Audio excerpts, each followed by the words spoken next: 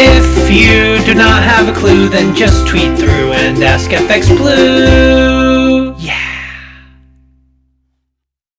Hello, good morning. It's Monday the 8th. I'm FX Blue, and it's not quite knee-deep powder, but it is snowing. So Sunak's been on. He's been tinkering again. He's loosened the terms of the SME loans. Around 1.4 million businesses have borrowed a total of about £45 billion, and Sunak has now agreed to extend those loans from 6 years out to 10 years if needs be. Hopes are growing that the hospitality, services and employment will all grow exponentially from the pent-up demand once lockdown is lifted. And this loan situation is a good statement of confidence in the SME sector. But ahead of any excitement about recovery, the priority has to remain on vaccinations. The quicker the programme can be completed, the quicker the recovery can start in earnest. This is currently forecast to start around the beginning of H2 this year. In the market, there are a couple of new leading indicators relating to this. The speed of the vaccination and any change to the infection rates.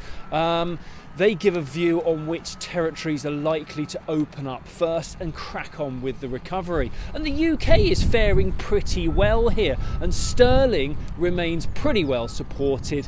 We open the new week around 137.40 against the dollar. Non-farm Friday, throughout the normal fun, banter, and in my case, at least, complete inaccuracy with the bid.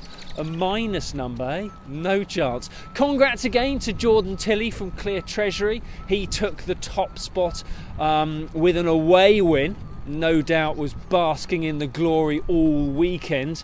That's more of a testament to the lockdown life than the actual accolade. But not to worry for everyone else. Better luck next time. We go again in March. In the meantime, the story to keep an eye on is probably the US and China. Biden has described China as the US's most serious competitor, and Janet Yellen's been on. She referred to the nation as a horrendous perpetrator of human rights abuses.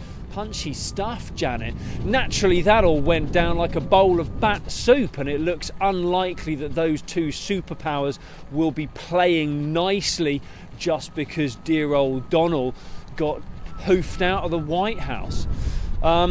In the Eurozone, Mario Draghi has a tricky old job ahead sorting out Italy's political turmoil.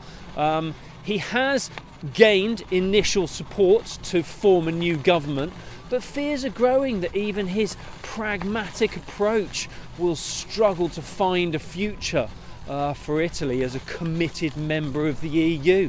So a quick straw poll, please, in the comments below. A quick yes or no. Do you think we'll see calls for a referendum in Italy later this year?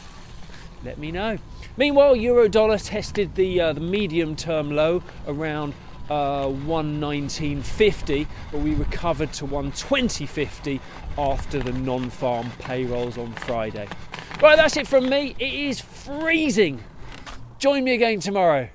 If you do not have a clue, then just tweet through and ask FX Blue.